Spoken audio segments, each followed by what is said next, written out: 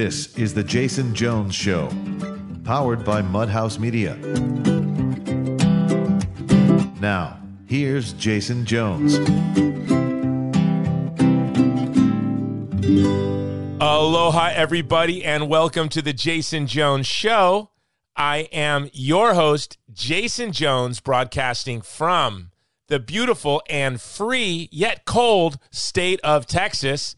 My guest today is the great John Zmirak. We're going to look back at 2021, look forward to 2022, talk about January 6th. I think John has been reading QAnon. He's got a conspiracy theory he wants to reveal. But before we get to John, I want to remind you that this episode is being brought to you by MyPillow. Go to mypillow.com.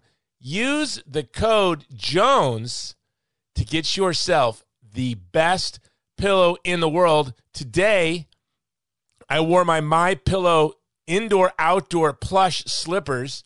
It's like walking in like the presidential suite of the Trump Hotel, no matter where you are. And I decided to wear them around town today. And I will say, people smiled. I was inside the gas station, and everyone in line looked at my feet and smiled. You can have comfortable feet and make people smile too. Go to mypillow.com. Use the code Jones for deep discounts. And as always, this episode is being brought to you by the Vulnerable People Project, standing with the most vulnerable people in the world in the most challenging of circumstances. Go to thegreatcampaign.org. Please do this. Please go to thegreatcampaign.org. Become a monthly donor, and you will be standing with us in Afghanistan, standing for the Uyghur, standing for the child in the womb. There is no organization that punches up with a punch like ours. Go to thegreatcampaign.org. John Zmirak, welcome to the show. Thanks, Jason. Great to talk to you. And it's nice to hear you talk about Mike Lindell, because in my top five freedom fighters of 2021, my article at stream.org, Mike Lindell is number 2 on that list. Number 1 is Steve Bannon. Steve Bannon's War Room, which was originally just only on the internet. Now it's also on Real America's Voice. You can get it through your Roku or your Amazon Fire Stick. He has been like the BBC broadcasting into occupied France after the Vichy government patched up its deal with the Nazis. While everyone, including Fox News, was calling close states for Biden, inexplicably, it seemed, and poo-pooing and ridiculing anyone who brought up accusations of election fraud, who brought evidence, serious evidence. The only place where you could find someone willing to question the official narrative and willing to talk about the problem of the Bidenist occupational government was on Steve Bannon's internet show. My girlfriend, Faye, watches it for 3 hours a day and calls me up and tells me what I need to write about. No, everyone in my neighborhood watches Steve Bannon. Everyone I know in the world watches Steve Bannon. And I had a new neighbor knock on my door and say, "Was that you I just saw on Steve Bannon?" I said, "Yes, that was me." He's like, "I didn't know what you did for a living. I saw you on your phone sitting in the back of your pickup truck, and then I saw you on Steve Bannon." So, no, everyone watches. It's unbelievable. I appeared with you on the New Year's Eve program, and my girlfriend's mom, who watches Bannon, was actually impressed. I scored some major points by appearing on Steve Bannon's show. What he does is he talks to the people that, apart from Tucker Carlson, Fox News won't have on the air. He talks to Darren Beattie of Revolver News. He talks to Julie Kelly of American Greatness. He turns up the evidence that all the violence, all the law-breaking on January 6th was federal infiltrators, FBI, agents provocateurs, people like Ray Epps. You're not going to see that on television except on Steve Bannon's show. Pivoting off Steve Bannon, who is the major sponsor of Steve Bannon, of Jason Jones, Dinesh D'Souza, Eric Metaxas? It is Mike Lindell. Mike Lindell, who battled drug addiction, found Christ, started a great company, giving thousands of Americans good-paying jobs, making wonderful products. That would be enough. That's a life story right there. But no, he puts his money where his mouth is. he helped fund the movie Unplanned. And far from hiding behind anonymity, he insisted as a price of his support that he wanted to play the guy who drives the bulldozer that knocks down the Planned Parenthood building on screen. This is my kind of guy. Well, you know what Mike Lindell and Steve Bannon have in common is they just had a lot to lose, right? They have a lot to lose to stand up when they stand up. Mike Lindell stood with Kyle Rittenhouse when the world was smearing and slandering this young boy. And I will say, just for my organization, the Vulnerable People Project, which, you know, is the partner of the show, Mike Lindell stands with us there with all the work we do. And on Bannon's show, on the Christmas Eve special that you and I appeared on, we raised $40,000, which already which we distributed quickly with our partners in Afghanistan. We were able to get coal and food, and we distributed to thousands of families. So that was because of Steve Bannon's show. And when Afghanistan was collapsing, I was having, Afghans who were in homes surrounded by the Taliban as gunfights were taking place in front of their doors. I had, Bannon broadcast them, interviewed them live on the air. And this winter, when this horrible famine and my organization is coming across people already dead, they come to homes and they're dead in their homes of cold or of starvation. Steve's show is the one place that we can count on to get this information out. And it's ironic when you think that the mainstream media portrays him as Darth Vader, when they don't realize he's the guy that runs that cool saloon on the planet that Luke Skywalker's from. I forget the name of the bar. But the Cantina. The Cantina, yeah. Steve Bannon's the guy that runs the Cantina. And, I want to go back to Steve real quick. All of this talent that he puts on his show that they won't let darken the door of any other network, like they're the most talented people out there. And so it's as if imagine if there was an NFL, the best football players in the world, they would refuse to draft, and some guy started his own football team. And that's what Bannon is doing. He's assembling this amazing squad of personalities. Yeah, Raheem Kassam is a brilliant cultural commentator. Yeah. Jack Bobozic, who's a brilliant political reporter. Elizabeth Yore, who gets some of the best reporting on the Vatican. Yeah, no, it's especially unbelievable. Links to communist China. Yeah. So on number 3 on the list was Dr. Robert Malone, who invented the technology, the mRNA technology, on which all these COVID vaccines are based. He has been canceled. He's been ripped off his own Wikipedia page. He's been deleted from history the way Trotsky was deleted from the Russian Revolution by Stalin, because Malone said this should be an emergency measure. You should treat this vaccine like it's chemotherapy. You only give it to cancer patients. You don't give chemotherapy to everyone. You don't give chemotherapy to kids as a preventative measure. He said this vaccine has dangers. This vaccine is untested. It has not been safety tested. The FDA wanted to hide Pfizer's safety records for 75 years. Just now, today, a federal judge has said, no, you're going to produce them within the year. Thank God. Let's hope that stands. Robert Malone has basically alienated himself from his entire profession, burned every professional bridge, just the way Mike Lindell got himself banned from all the box stores, from Lowe's, from Home Depot, from Bed Bath & Beyond, just for expressing a political opinion. Meanwhile, every company expresses political opinions, it seems. Almost always anti-American, racist, woke, divisive, pro-abortion politics. And that's legitimate. That's okay. That's acceptable.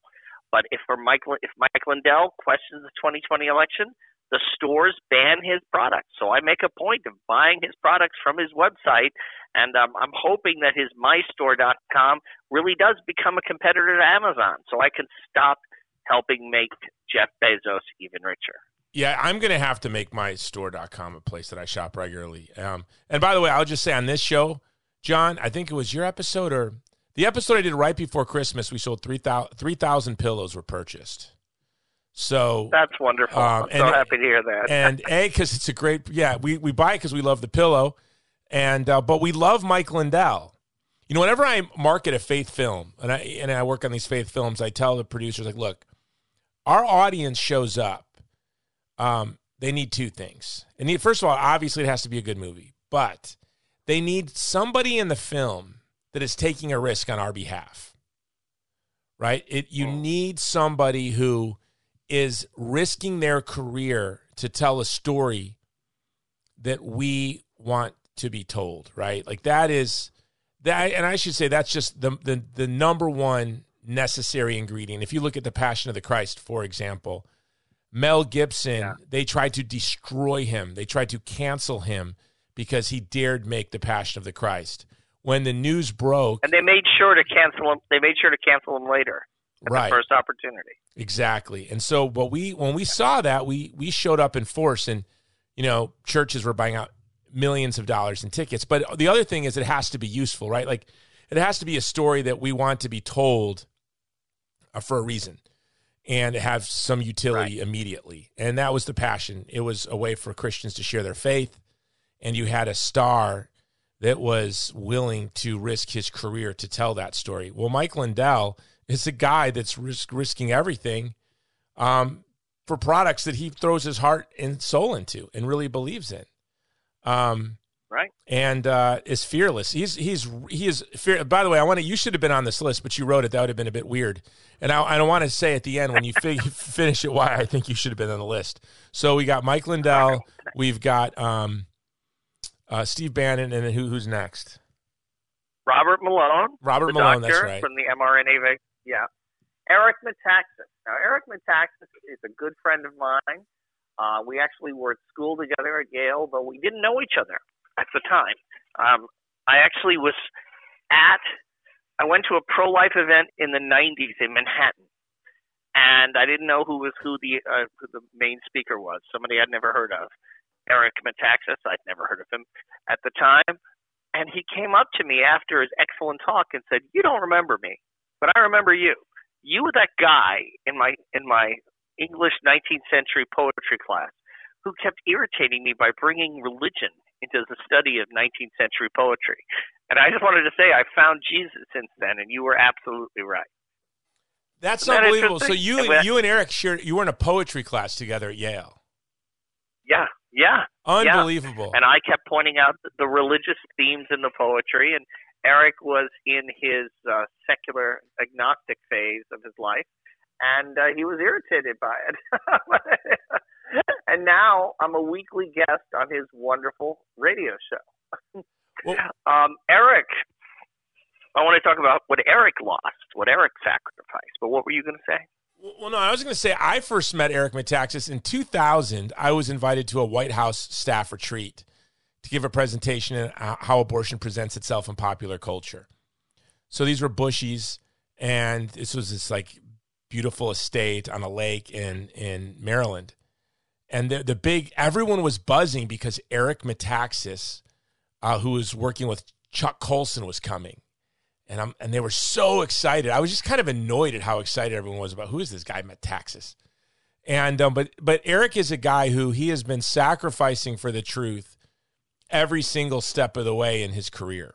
He's just rolls the dice. Can I tell you something funny? Yeah. You know how Eric got that job? I don't. I turned it down. Really? So yeah. I turned that job down. The Colson Center had approached me about that job, and I was all set to take it, and I was unemployed at the time. But in order to take it, you had to sign an explicitly Protestant creed.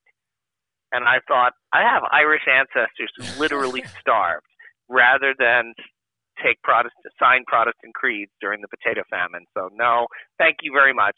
So they hired somebody better, Eric Metaxas. That's a true story. Yeah, I wonder how that ball would have bounced. I wonder how you could have done there. I don't know. That's interesting. Yeah. Anyway, I think things worked out in God's providence. Exactly. Eric became a mainstream figure by doing his Bonhoeffer book. I mean, when the Obama White House invites you as the main speaker at the National Day of Prayer, your career path is laid out. You could have your own show on spirituality on NPR. You can be the go-to guy for the Washington Post. Your books can get respectful reviews in the New York Times and the Washington Post for the rest of your life. Basically, he was anointed with all the prestige that Rod Dreher so desperately wants and does everything he can to try to claw at. It was just handed to Eric because of his Bonhoeffer book. And what did he do? He spent it. He threw it away in order to support Donald Trump for president because he thought Donald Trump was going to be good for America. And Eric didn't care whether that was good for Eric Metaxas, whether that was good for his professional career. And then Eric again saw evidence, strong evidence of election fraud in 2020, and Eric has spoken out against the abortion links of the COVID vaccines.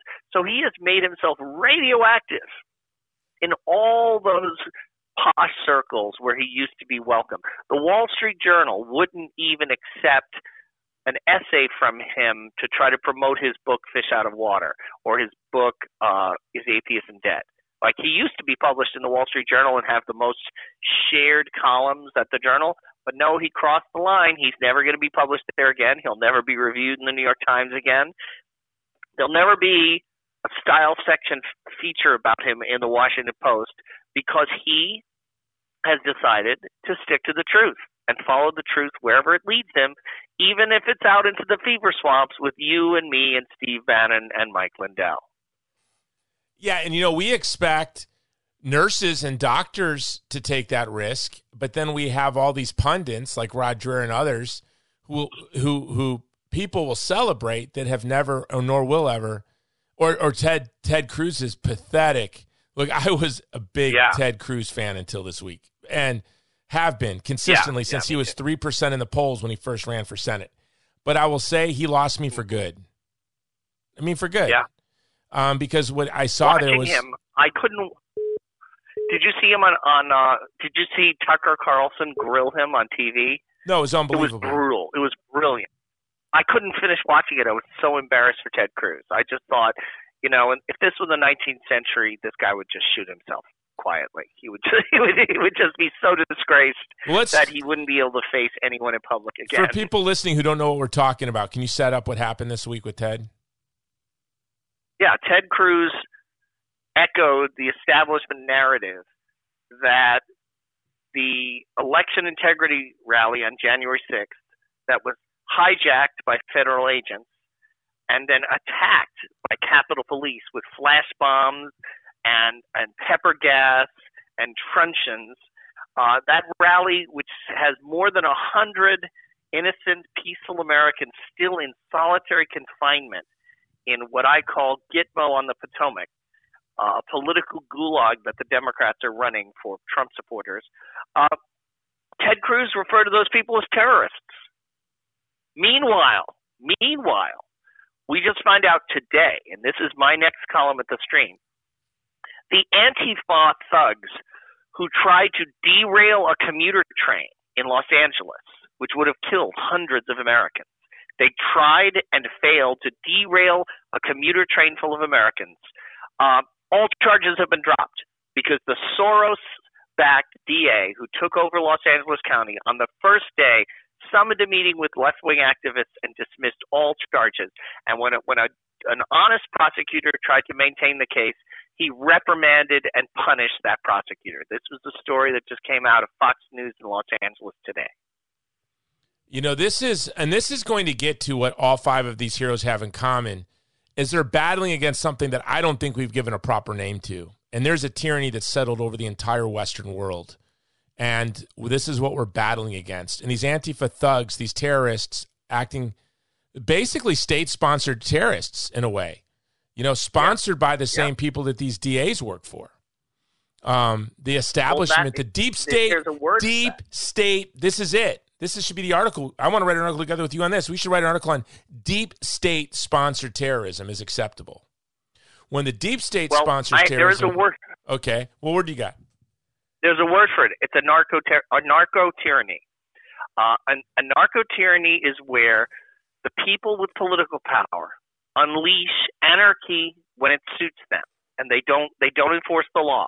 Remember all the George Floyd riots, all the Democrat mayors and governors letting these thugs rape and murder and burn entire cities. They formed a communist autonomous enclave in Seattle for a few months that claimed sovereignty, and it was run by street thugs with guns. They don't enforce the law. That's an insurrection, by the way. That's the definition of an insurrection. Right. Yeah, but none of those people, not one of them, has gone to jail. But the people on January 6th who dared to question the election narrative, then you become a rigorous stickler. Then you persecute them like Javert in Les Miserables. The people who were involved in January 6th, their emails are getting hacked. Their text messages are getting examined. They're trying to disqualify from Congress anyone who supported the election challenge, which brings me to number 5 on my list of freedom fighters, Congressman Marjorie Taylor Greene. She is one of the only Republicans in Congress, along with Matt Gaetz, who's actually acting like a Republican, who's actually resisting the tyranny that the Democrats are trying to impose on us, who's trying to obstruct Nancy Pelosi's insane spending. She actually went with Matt Gaetz and Paul Gosar to the D.C. jail, to Gitmo on the Potomac, to examine the horrendous, abusive conditions of the January 6th protesters. Remember, these people were arrested for trespassing, for unlawful parading, and they're still being held without bail for trial dates that haven't even been set, in solitary confinement a year later. If we were doing that to the Antifa terrorists who burned courthouses, we wouldn't get away with that. But these Americans who dared to question the election theft of 2020 are still political prisoners in an American gulag. And National Review ran a piece gloating about Jacob Chansley. He's the fellow, the QAnon shaman, they call him, who had the horns. He's been sentenced to like 2.5 years in prison for nothing, for walking in through an open door and sitting in a chair. He is going to be in prison for almost 4 years, and National Review was gloating about that. What I did, Julie Kelly at American Greatness published the address of the prison where Jacob Chansley is and encouraged people to send him letters of support and books. I sent him a copy of the Gulag Archipelago because he's in one. Yeah, that's great. I'm going to send him a letter because, one of my goals in life is to make Jacob Chansley. This is a guy with PTSD. I believe he's a veteran. He's clearly struggling with some issues, right? But I saw him. I was there at the January 6th thing. I was a speaker. And, of course, our stage was never set up. The where we were supposed to be speaking was initially walled off, where we were permitted to be, and then they removed it, and they cameras made it look like there was some sort of insurrection when people were moving into an area that there was a permit to be. Anyway, I was angry. I'm like, this guy's a kook, and what is this guy? Some new age wacko. And but seeing that he has become the scapegoat because he is new age, he's pagan, I don't mean to be rude, but he seems to be struggling with mental illness. I'm just saying that just as an observation. I'm not a psychiatrist. He has some issues. And so he was an easy target. He was the sacrificial lamb. So it's interesting he had horns. And I just want this guy to be rich and famous. I want him to have his reality show, live on the beach in Venice in California, where he spends his day drinking his vegan smoothies. And I hope he finds Jesus, leaves the paganism behind, and he can rebuild that nervous system and just live a simple, happy life, because he is literally he's like the mentally ill guy the Nazis framed up. This guy I can't see anything he did wrong other than misdemeanor trespass. That's right. Why are they treating him different than everyone else? Because his face was painted? Because he howls? Because he became the icon of the chaos on January 6th, and at the stream we just republished the column I wrote on January 7th, 2020, the day after the event. I wrote a column, and my quote was, It would take a man with a heart of stone to watch January 6th without laughing. Because I thought the whole thing was a brutally funny expose of the fact that our republic has no clothes, that our votes had been stolen, our attempts to pursue it in court were just closed down. Not one court considered the merits of the case. Not one court looked at the evidence. They all just dismissed it on standing, on jurisdiction, on procedural issues, because those judges were afraid that their houses would be targeted, that they would be the targets of Antifa. I'm convinced that some of those judges did that out of sheer self-protection. Because if you remember, Jake Gardner, who defended himself in Omaha, Nebraska against a looter who was beating up his elderly father and tried to strangle Jake Gardner. Jake Gardner shot him at that point in self-defense. They persecuted him. The local DA there was video. His self-defense case was even clearer than Kyle Rittenhouse.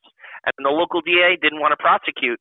After 9 weeks of Antifa besieging the prosecutor's house, 9 weeks of these psychotics outside his home, he picked a special prosecutor linked to George Soros who tried to send Jake Gardner to prison for 100 years. GoFundMe wouldn't let him raise money for his defense. His landlord kicked him out. He finally took his own life.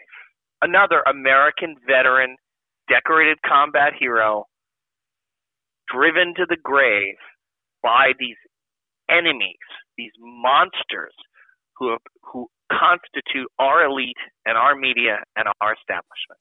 And you know, and this is what those five have in common, John, is that they have ordered their life with no thought to the consequences to themselves to defend the vulnerable. And it's interesting that 3 of the people on that list have personally been involved with helping me in my initiatives to help nameless people before anyone heard of the Uyghur or the Yazidi. Eric Metaxas had me on his show years and years and years ago. I remember he gave us 3 hours of his show when he interviewed a Yazidi survivor of ISIS. And 3 hours. And when Bannon was in the White House, I feel like the most vulnerable ethnic and religious minorities in the world had a voice in the White House. Mike Lindell, all of these people. And then this is when you go, people I put on social media that I will never trust Ted Cruz again. And the reason why is simply there's only 2 ways to order your life. You order your life to the truth and thoughtfulness to the vulnerable, or you order your life to the whims of those in power and you're willing to lie. And what Ted Cruz demonstrated on the floor of the Senate is that he would order his speech to the whims of those in power, adding the worst possible blow to those poor people that are sitting in Gitmo on the Potomac. When he tried to defend himself, absolutely disgraceful. When he tried to defend himself and say, "Well, I wasn't talking about all you good folks," and by the way, as someone who was there, the only act of violence I saw wasn't violence, but a maniac shaking the fence. I now have seen pictures. He has not been charged, and it appears that he was some kind of provocateur. So he was a Fed. Yeah, he was probably a Fed. He was a Fed, yeah. The only act of violence I saw, which was some lunatic shaking a fence, because I was on the Supreme Court side, was probably a Fed or an Antifa member. Yeah. But what I saw was Hong Kong, folks from Hong Kong out there, Uyghurs. I was spending all my time kind of meandering, taking pictures of the South Vietnamese community, and it was the most beautiful and diverse community I've ever seen at any event ever. But yet, what Cruz That's why they had to destroy it. That's why they had to destroy it. That's why they had to demonize it. That's why look what they did to our Lord. They called him a blasphemer. They called him every filthy name, and they crucified him like a slave. That is what Satan does. When he's confronted with real goodness, he wants to destroy it. And we are dealing with principalities and powers now. We're not dealing with fellow citizens who disagree with us about the best way to govern America. This is not Hubert Humphrey versus Richard Nixon or Nixon versus Kennedy. This is more like Lenin against the White Russians. This is Hitler against Bonhoeffer. we are facing radical evil in power. The same people who colluded with the Chinese government to produce this virus. The COVID virus is the result of experiments in Wuhan using embryonic cells. Cells taken from dead babies from abortion, taken from them actually while they're alive. That's the only way to get useful organs, is to cut the baby open while he or she is alive. They were doing experiments on hybrids of mice and fetal organs, and that's how they created COVID in the first place. And that's why they need to use mouse-human hybrids to research cures for COVID, because that's the monstrous creature on which the virus developed in the first place. Yeah, I would say Fauci has a nervous system of steel. If I was as guilty for the crimes against humanity as this guy, I would be, sitting in a puddle of sweat and tears in a log cabin somewhere in the middle of the Ozarks. How this guy can prance around and go to dinner parties and go on television. He's either a full sociopath or he is perfectly possessed. And theologians talk about the phenomenon of perfect possession. If you've seen the movie The Exorcist, that's an imperfect possession, where the soul doesn't want the demon and it's fighting it. So you see chaos and you see physical symptoms. Perfect demonic possession is where you've accepted the possession of your soul by the evil one, and you kind of enjoy it. And that there's a perfect synergy between you and the spirits that are possessing you. And almost certainly Hitler was perfectly possessed. That was the opinion of Cardinal Pacelli, the future Pius XII. He actually wrote, having studied Hitler and seen what Hitler was doing, he wrote to Joseph Kennedy and told Joseph Kennedy the U.S. cannot make any kind of agreement with the Nazis. They cannot be trusted because Hitler was literally possessed by Satan. Unfortunately, Joseph Kennedy didn't heed that advice. Yeah, well, and it's for people listening. It's hard to believe. Like, how can we say this about a guy like Fauci? Here's all you need to know about the deep state and that clique. I'm up close and in it in Afghanistan. I'm getting pictures, hundreds and hundreds of pictures sent to me all day, every day by my teams on the ground, teams of Afghans we're going all over the country to the most vulnerable communities, distributing 4-month supplies of food to people who are starving when we arrived. And some places we arrived too late. Where's the media? Where's Nike and the NBA? And where's Apple? Where are all these woke corporations? They know for certain that there's man-made global warming, but they just haven't figured out yet if there's actually genocide happening in Chinese-occupied East Turkestan. I said a year ago, there'd be famine this year. I said in August on Steve Bannon's show, this winter there'd be hunger and famine in Afghanistan. Where's our government? Where's the mainstream media?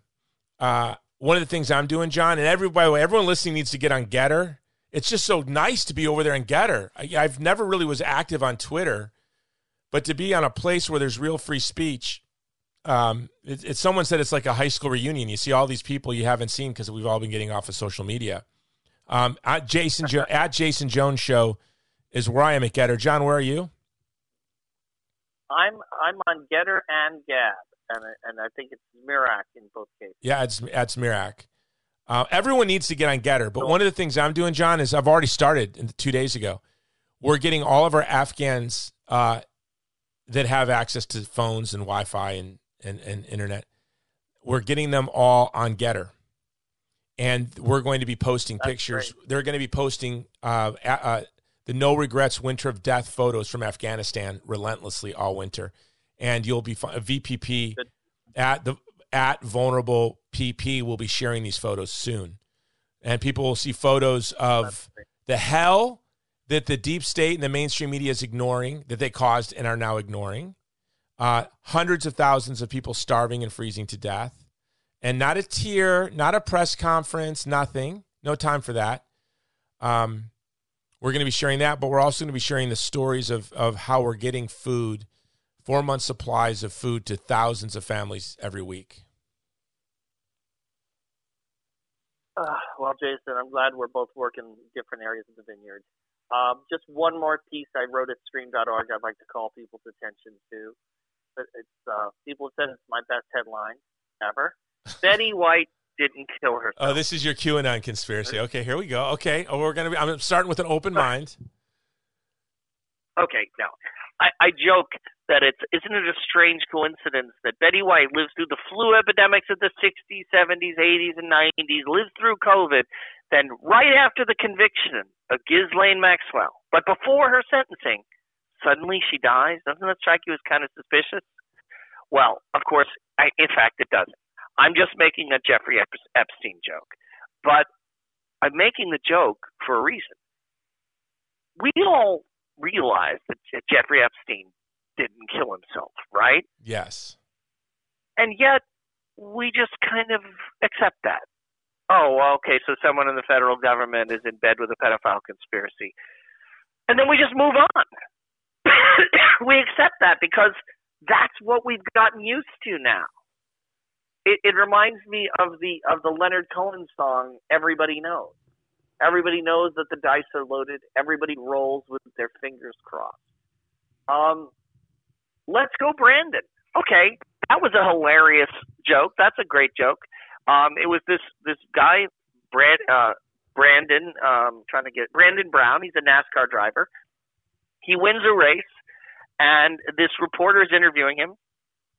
Everyone is chanting F Joe Biden, which they've been doing at NASCAR races for weeks, and the media wouldn't report on it. She hears them saying F Joe Biden, and she says, oh, look, they're saying, let's go, Brandon. That was so perfect because it showed us in real time the gaslighting that the media does on everything. It was like a glitch in the Matrix where oh, okay, here's where the Matrix is operating. And that's why it's so funny, and that's why we're like writing it on our children's birthday cakes and wearing it on sweatshirts to church. Meanwhile, now NASCAR won't even let Brandon Brown do a product that says, let's go Brandon, using his own name, because it could be seen as critical of Joe Biden. And yet, okay, well, there you go. We expect that. We accept that. Ghislaine Maxwell gets convicted. There are pictures of her at Chelsea Clinton's wedding. There are flight logs with Bill Clinton on Jeffrey Epstein's private plane to his pedophile island. Ghislaine Maxwell is not required by federal prosecutors to name any of her other clients. And we just accept that. Yes, of course. Obviously. We just accept that. But Ali Alexander, a Republican political organizer who organized a perfectly peaceful event, is under the greatest FBI scrutiny of any American ever. And after 12 months, they found nothing because they'll find nothing. And we accept that too. Right. That's how beaten down we are. We realize that we are in the early decisive stages of a totalitarian political system. Where we are now, where Poland and Czechoslovakia were in 1948, when the Soviets were starting to turn all the screws, starting to close down the free media, starting to scrutinize people's private lives, starting to professionally destroy anyone who resisted the Soviet totalitarian governments that they were installing in defiance of their promises at Potsdam and Yalta. We are in that phase right now. And all too many who say they're on the right, who claim to be conservatives and Republicans and pro-lifers and Christians, all too many of them are collaborators. They're just trying to carve out a little safe space where they can continue to exist as a controlled opposition. Under Polish communism, before Solidarity, they had one opposition political party that they tolerated called the Agrarian Party. And it was tiny and it was powerless, but they kept it in existence so that they could say, we are not a one-party state. We have an opposition party. And of course, these people did nothing and accomplished nothing. That's the Republican Party. That's the establishment Republican Party aspires to that role of the Agrarian Party in Polish communism, where they make money by claiming, and they lead a nice lifestyle by claiming to oppose everything the Democrats are doing, but in fact, they collaborate, they help them to implement it. That's what all the Republicans who denounced the January 6th demonstrators, who denounced Trump and Trump supporters, who wanted to impose vaccine mandates, they are all part of the system. They are actually our enemies in a much more serious way than even the left. The fake right, I call them the Planned Parenthood faction of the Republican Party, which is the George Bush faction. I learned something a few weeks ago when I wrote about this. George H.W. Bush, who was the vice president to Ronald Reagan, his father signed Margaret Sanger's first fundraising letter to found Planned Parenthood in the first place. Yeah, I never knew that. Did you know that? I did not. I knew his involvement with Margaret Sanger early on. I did not know it was from the very beginning. For 20 years, he was treasurer of Planned Parenthood of Connecticut. So if we look at this, the catastrophe of the vaccine, of being forced to lose our jobs or lose our right to travel. I can't go visit my family in New York because of a vaccine we don't want to take because it's based on abortion. Remember who gave us this? George W. Bush in 2001 when he did his compromise on stem cells. He said if the child's already been aborted, you can use its cells. You just can't use any new ones. See, I split the difference. It's a compromise. And all too many leaders of the pro-life movement didn't want to tick off the Bush administration, so they went along. Did I ever tell you my own personal story on this? No. So I planted the question in the press conference to ask Bush in the weeks leading up to von Aschenbach's decision at FDA to make morning after pill available over the counter. And Bush startlingly said, I'm going to do whatever Andy wants. I trust Andy on this. Okay, that was his answer. Okay. I was leading, and by leading, I was leading an army of like none, a chart. I was director of public relations at Human Life International at the time. And I was leading a charge. And people are always shocked because, I worked for Bush prior to this. And so people were really startled that I turned on him so aggressively. I wrote a press release that ended up above the fold in the New York Times saying that Bush filed for divorce with pro-lifers and Catholics over this issue. Huh. But I was a one-man charge. Well, me and my buddy Joe Gigani. We were like the two of us battling against this. And a very prominent woman in the pro-life movement at the time, I had asked her help in influencing the president. And, prior to this, by the way, I was getting invited to meetings at the White House all the time. And now I know why. I knew why. I figured it out right away. I was like being, marinated over an 18-month period. But for me, going to the White House was really exciting the first time, interesting the second time, and the third time it was just a hassle. So it wasn't a good way to butter me up. Maybe Barnes & Noble gift cards or something. Future reference for those of you who want to buy me off. But it was like, oh, this is what's been going on. This is why they've been so great to us. Well, this one pro-life leader, she said to me, Jason, and this was in August. And let me tell you, I know in this decision, I have a very clear memory of the whole thing, and I'll tell you why. It was in August or July when I made this call, and she said, Jason, if we do this, we won't be invited to the White House Christmas party. This was in the summer. She's thinking about the Christmas party. Well, and I wrote a press release that my son, the day my son Maximilian Colby Jones was born, August 22nd, I issued a press release like the day before. No pro-lifers would stand up against the president. So I was doing radio interviews until my wife said, you can do interviews until I crown. That was her rule. I'm in the delivery room doing interviews on this topic, and then I could do interviews again after the baby was born. So this is what happened. Fox News sent a camera crew to the hospital. This was in Northern Virginia, so where Max was born. So because they couldn't get any pro-lifers to talk on this issue, and they needed someone on this side. And now the greatest expansion of abortion the greatest expansion of abortion, maybe greater than Roe v. Wade, and it actually was the future of abortion. So while we were battling surgical abortion, Planned Parenthood was like laughing at us because they were thinking of telemedicine and abortion pills through the mail, and over the counter was just the first step, and it was like straight to your door was the second step. And Now you can get the morning after pill from vending machines on college campuses in California. You can get Cheetos or you can get the abortion pill. I'm not kidding. Yeah, that leads me to a joke that you said to me that was kind of funny. Can I tell? This week we rescued Sure.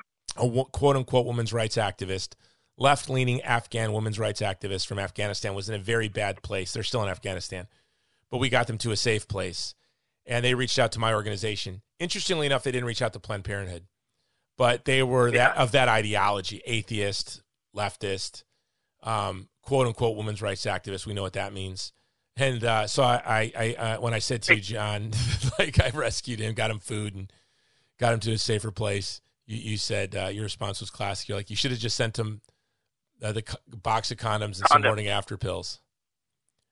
That's right. And let me say, Jason, I mean that sincerely. That is what I would have sent that guy.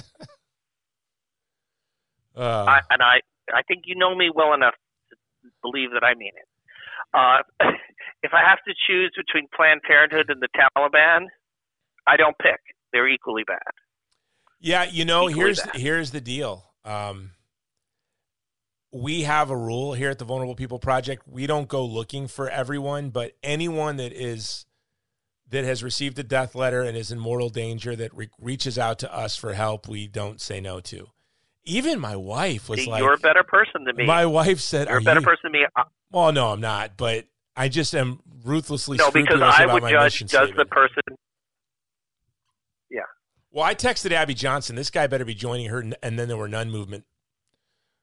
Or I'm going to ask for a refund. Yeah. Like I'm going to give his. Yeah, see, I'm only going to save somebody from immediate danger of death if I think he doesn't deserve it.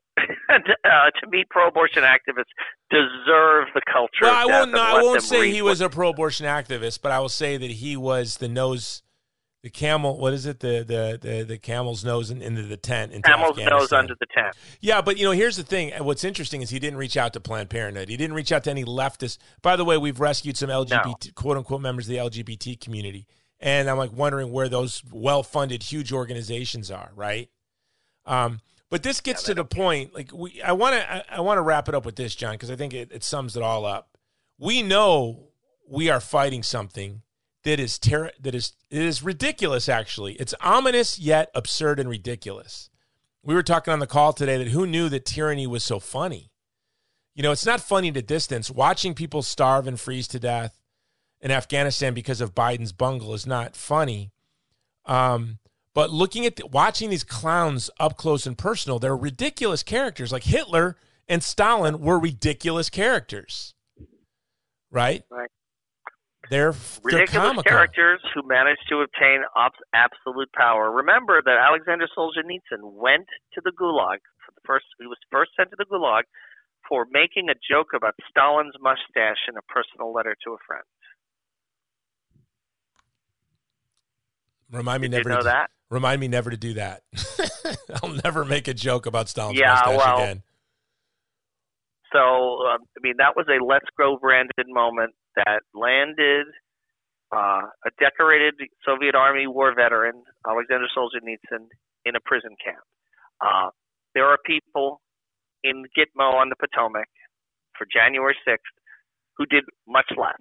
They showed up, they walked past smiling cops, they said hello, they took a selfie, and now they've been in solitary confinement for a year. Any Republican, any conservative, any pro-lifer, any so-called Christian who endorses that is not an American. They're not my fellow citizen. They're my enemy. I'm with you. Yeah, so what is the name of this? There's like a global coup that's happening right now that's very clear. The tech giants are engaged, the governments of the world, from Australia, across Europe, Germany, Italy, the United States. And It's trying to brainwash the masses and terrify opposition. They seek absolute power. They have no respect for free speech or freedom of property. They want us to eat cricket meat and say it out loud. You'll have no property, and you'll be eating cricket meat, and you'll like it. Now go to your room. It's the Great Reset. Their own term for it is the Great Reset. That they are trying to overturn the verdict of World War II and the Cold War, which was the rejection of totalitarianism. The fall of the Berlin Wall, the collapse of the Soviet Union, it looked like Western civilization had rejected totalitarianism in favor of the Christian view of the person. These people want to reverse that verdict. They can't convince people that socialism is more economically efficient. That's obviously not true. Climate change didn't convince enough people because people in our generation don't care about their grandchildren. But they found that if they scared them with COVID, we don't care about our posterity, so we don't care. Whatever, YOLO. Right. Yeah, well, I mean, Greta Thunberg. I don't care if the last polar bear rips off Greta Thunberg's head. I mean, you know, and I also mean that sincerely. But so they took COVID. They took COVID and said, "Oh, this will kill you. This will take away the next 20 or 30 years of Uber Eats, Netflix, and porn. And then you'll die, and you don't believe in an afterlife. So essentially, if your neighbor doesn't get the vaccine, he's threatening to destroy the universe. He's like Thanos in the Avengers. He's going to wipe you out. He's going to kill you. How important are his freedoms to you?" And turns out they're not that important at all.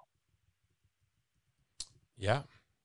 So we're getting a public health dictatorship is the pretext for imposing the Great Reset, which is a utopian social engineering project favored by European billionaires, our communist pope, the Chinese Communist Party, and our disgusting, profoundly demonic elites here in America.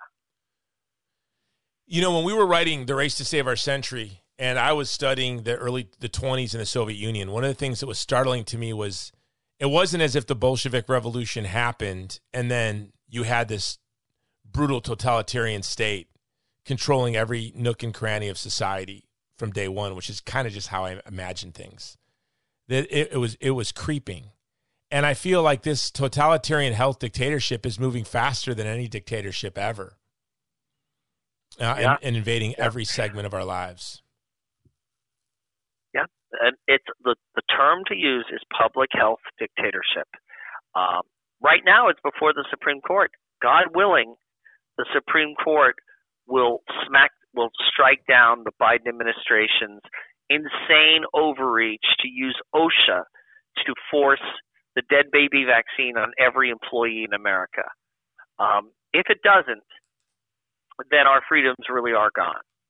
And we have an illegitimate occupational government that doesn't deserve our loyalty and ought to be obstructed and brought down as soon as possible. I mean, we are so much worse off than the 13 colonies were in 1776. I mean, we were worse off in 10 years ago than they were. I mean, 20 years ago, right? Right. But I mean, infinitely worse off now. Infinitely worse. I mean, our ancestors would have fought long before this. And if you want to see the spirit of Americans who are like the original Americans, they're in jail cells in Gitmo on the Potomac for January 6th. And people like Ted Cruz should just go find another way to make a living. I mean, I do think he needs to retire. I don't know how he comes back from this. Because we need to find someone to primer him for the Texas Senate. Yeah, because for me, what it demonstrated was his absolute thoughtful. I don't mind people selling things down the river for power here and there. It's just I wouldn't be able to support any politician because that's just what they do. But this wasn't like turning his back on the insurance industry or, what he just did was turn his back on literally the most violated, abused people in America. And that's right. and slandered them in a horrible way. As I said, and I can never forgive him for that. I can never trust him again because that's just cruel and brutal. That's right. cruel. That's cruel to. Yep. There's only two ways to live there's three ways, I guess. You can be apathetic, or you can order your life to serve the powerful, or order your life to serve the vulnerable. That's it. And there's no middle ground. What all of those five people you had in common on your list of freedom fighters were they took great risks to benefit the common good, to benefit the most vulnerable in our society. If you were to make a 5 scoundrels list, it would have been those who sold out the most vulnerable for the political gain. Right. And let's remember, COVID and January 6th are being used as a pretext to stop the March for Life this year. I warned the March for Life when they suspended their march last year. I said it'll never happen again, and the D.C. mayor is indeed making sure it never happens again. Well, I will be there, and I will be the March for Medical Freedom on the 23rd as well. So I'm going, and because I go year after year, and I'm not missing it. And so if people, wait, are they actually marching? I thought the D.C. had denied them a permit. I've heard that, but I sure as heck know me and several thousand of my friends will be marching. So, do we need a permit to all sort of show up and go for a walk together? I don't know. But I will be there. Listen, we're good. Good. We can't give in to these people. No, I don't give an inch, John. They smell weakness, and they exploit it. And then they smell it again. It's like sharks smelling blood. At this point, I recognize. Jason, I'm going to go. You go, John, and I'm gonna sell pillows and give my little spiel. God bless everybody, and check out my 5. No, you can't leave yet. You can't leave yet. I got to tell you why you should have been on that list. You wrote an article on January 7th, 2001, defending the people who were at the march at the Capitol, and I was at the Capitol. 2020. I'm 2020. 2020. No, it was January. Yeah, 2020. We're 2021. Yeah. Sorry, 2021. Yeah, last year. The day after the march, you wrote this letter. Look, this article, and I was at the march. I was like, hey, John, thanks for the support. I don't think you should be saying that right now. And, but, hey, I appreciate the support, but I don't think you should be giving it to us right now. But that to me is why I love you. Like, I guarantee you, there is nobody in print that defended those of us who were there on January 6th any quicker than you. It's impossible. That's just impossible. No, the QAnon shaman himself probably was writing a retraction that day. No, you did not. I can't stand the smell of cowardice. Yeah, I was one of the first people to defend Kyle Rittenhouse. Yes. And Nick Sandmann. Yeah. Because when I see cowardice, when I see people panicking, when I see people throwing the innocent under the bus, it makes me physically ill. And I just think somebody's got to do the right thing. Somebody's got to show some spine here, and maybe it will inspire a few other people to stand up too. And if it's not a guy from Queens that went to Yale, it ain't nobody. I mean, that's just the deal. I'm half Irish. It's that a stubborn Irish mulishness that we tangled with the British Empire for hundreds and hundreds of years. So it's kind of bred into the bone. Well, when people were saying, Jason, are you afraid that the FBI is going to come for you? I'm like, well, I'm sure, because I was emailing all the organizers about my speech was on the Uyghur and the foreign policy catastrophe that will fall in the wake of a Biden administration. And that's what my speech was about on the 5th and was going to be about on the 6th, but of course it didn't happen because they didn't put up our stage and they fenced off our permitted area where we were supposed to be. I figured they wouldn't want to talk to me. So I feel kind of left out. I told all my friends, I said, if I were you guys, I would think Jason Jones is an FBI informant, because how come he hasn't gotten called by anyone? Like, I just think they know I'll show up with my Nike genocide shoes and my Uyghur cape and my dopa. They're just like, just leave this guy alone. It's just, we don't want this headache right now. Well, it's kind of like my friends who are still on Twitter. It's like, why haven't you been banned yet? That's a sign of shame at this point. If Twitter's still willing to let you publish, maybe you're not trying hard enough. Yeah, I don't understand. I mean, they're banning everyone. You can't even share, Babylon Bee articles now. The fact that they quote unquote fact check satire tells you that we are living under some sort of bizarre tyranny. That doesn't we're look living like, in a bad comedy. It doesn't look like any tyranny comedy. that existed, but none has, right? Like nothing looked like Nazi Germany before Nazi Germany. Nothing looked like the Soviet Union before the Soviet Union. So they're probably always hard to see coming, right? Like nothing has looked like this. Well, I think if you go back and rewatch the Terry Gilliam film Brazil, you have a pretty eerie, prophetic depiction of where we are today. Now that you say that, you're right. I'm going to go back and watch that.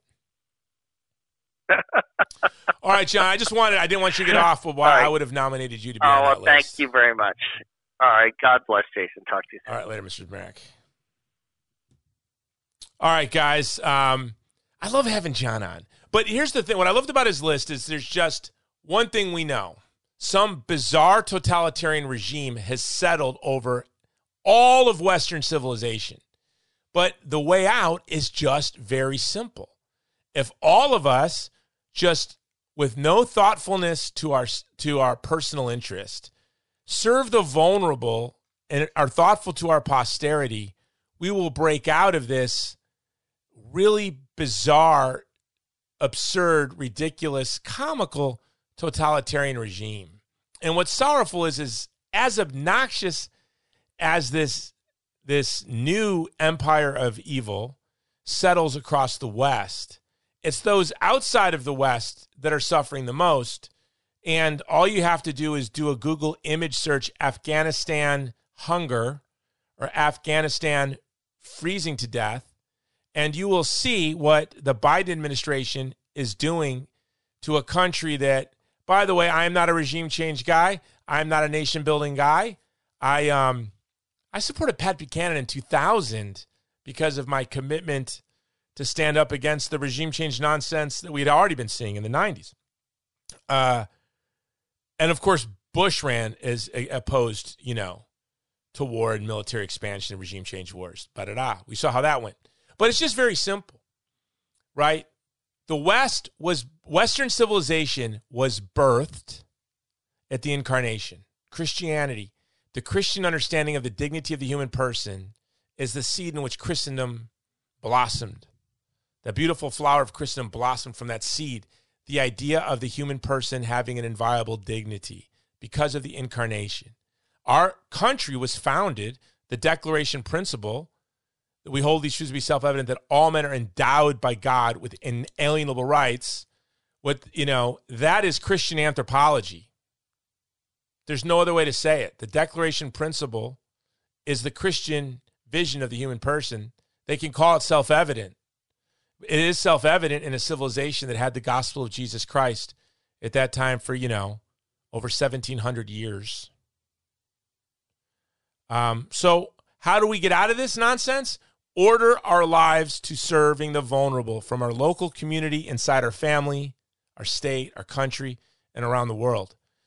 Never serve the powerful at the expense of the vulnerable. Never. Always stand with the vulnerable, even if they embarrass you, even if they have painted faces and horns. You stand with the vulnerable. You don't allow people to be abused or mistreated or treated as sacrificial scapegoats. Now you don't.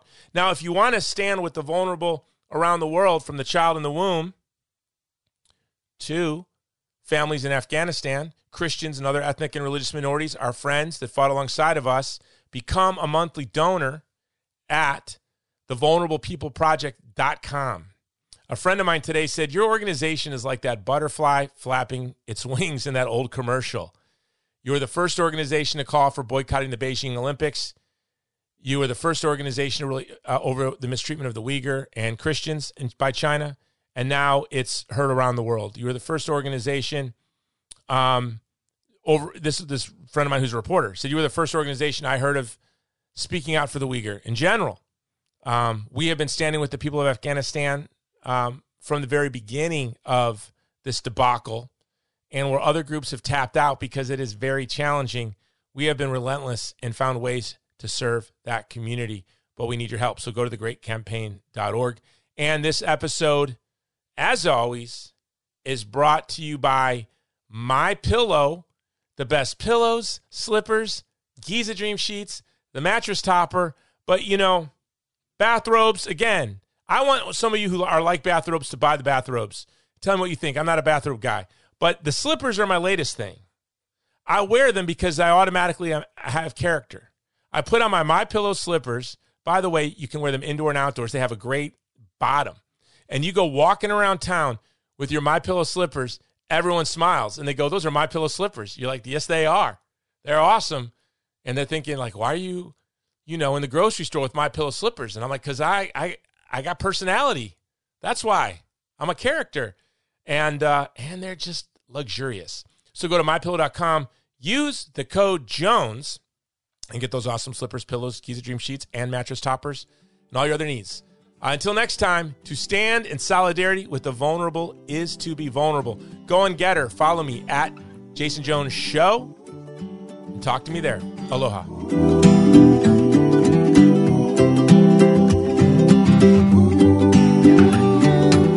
This has been The Jason Jones Show, powered by Mudhouse Media.